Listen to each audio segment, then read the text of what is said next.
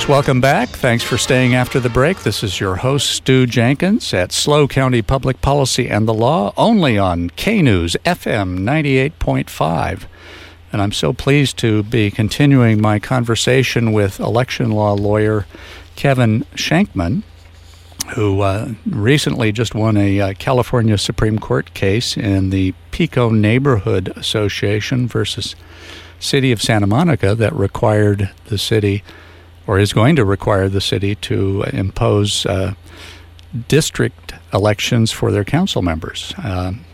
Now, Kevin, we were talking a little bit about your letter to the City of San Luis Obispo, demanding that the City of San Luis Obispo institute district elections under the California Voting Rights Act because it has historically had racially polarized voting as far as the Hispanic community goes, but has had little representation on the city council by Hispanics.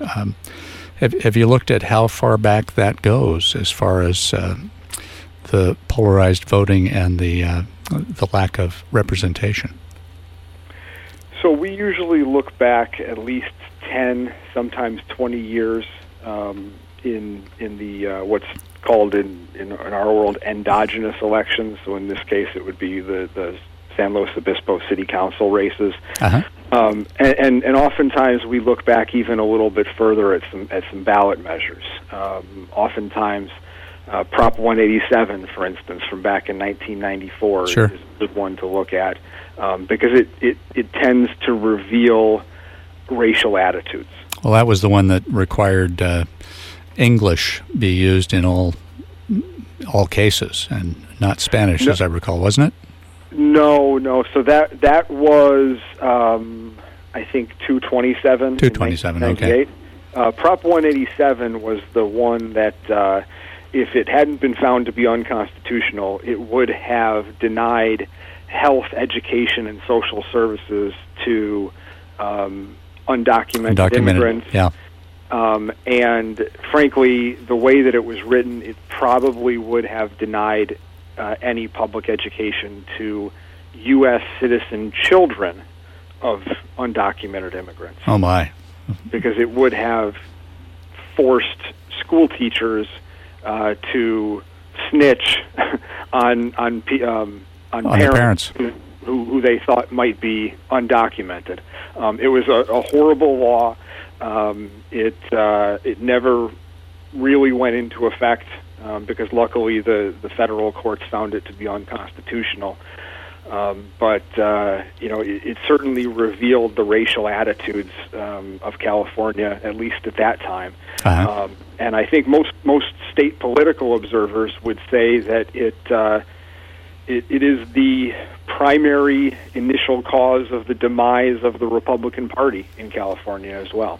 Yeah, I've invited all of the candidates for Senate on this show, U.S. Senate, and all of the Democrats have raised multiple millions of dollars, and the leading Republican candidate for that office has less than $600,000.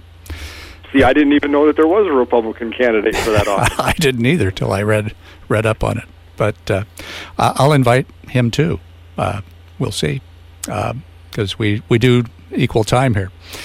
Well, looking back, I actually personally think that we should have district elections for city council members in San Luis Obispo, where I live, and where our station is.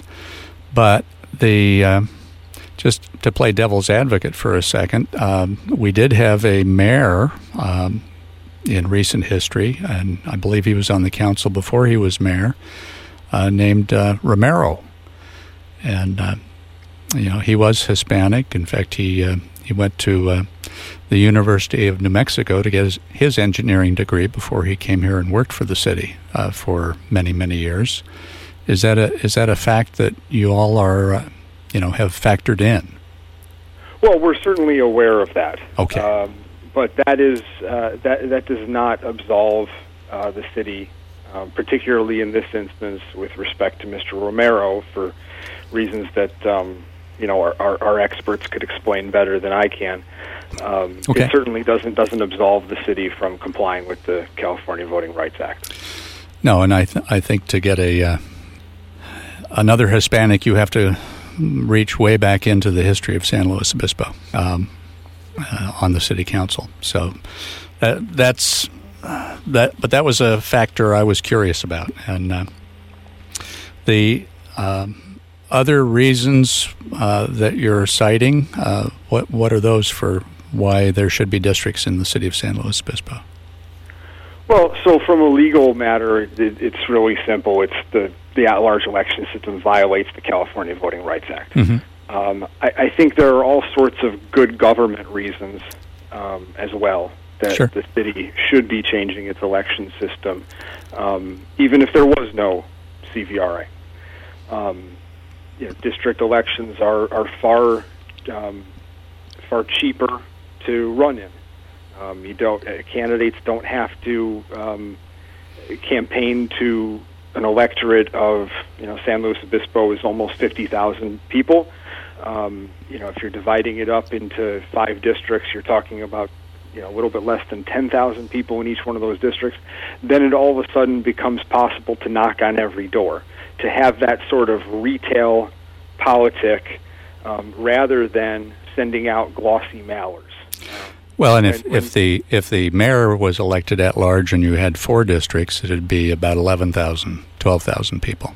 Sure. But you're right. It's a lot easier to knock on every door when there's only 12,000 people, and that basically amounts to about 6,000 houses. Sure. With the at-large system, and this is not just San Luis Obispo, I think just about every city around the size of San Luis Obispo, you have a small group of people that really like at-large elections because they feel that they get to elect all 5 of the members of the council. But the vast majority of the electorate feels no connection to any of them. So at least with districts, you have your one representative, just like we all have our one member of Congress that we can go to that's responsible for representing us, right? Rather than having no real connection to any of them. It puts the representative closer to the voters who they represent, doesn't it? Right. So, and it gives each side of town an advocate.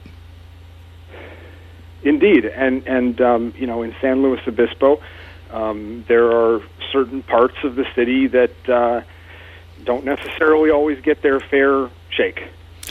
That's for sure. We've had we've had one side of the city which consistently floods every time there's a big rain here, and the city has always puts off the dredging of a particular lake until after the flooding happens. Yeah, and I think that is, frankly, the courts have recognized that is a natural, almost inherent consequence of at-large elections.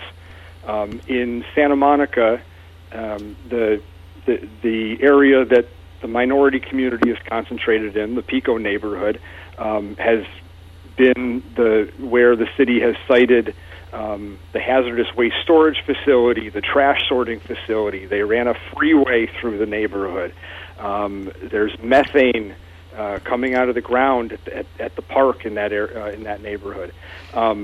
None of that happens in the wealthier parts of the city that have historically have historically been overrepresented. They all get put into the neighborhood that hasn't had representation. Right. And one of the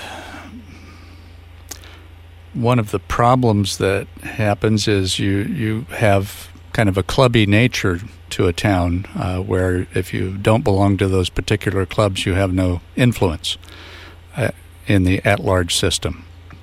So you may have the Chamber of Commerce that is overly representative, the Rotary Club, that kind of thing. Is that what you found in Santa Monica?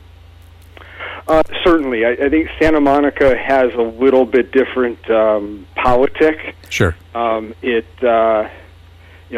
think the current groups that are in power and have been for some time, at least started with a fairly progressive ideology. Yeah. It was Tom Hayden and his crew, who frankly, on a personal level, I admire their what they were able to accomplish politically and policy-wise in Santa Monica. Kevin, we're coming up on a hard break here, so why don't we continue that right after this break? Stay tuned, folks, to SLO County Public Policy and the Law.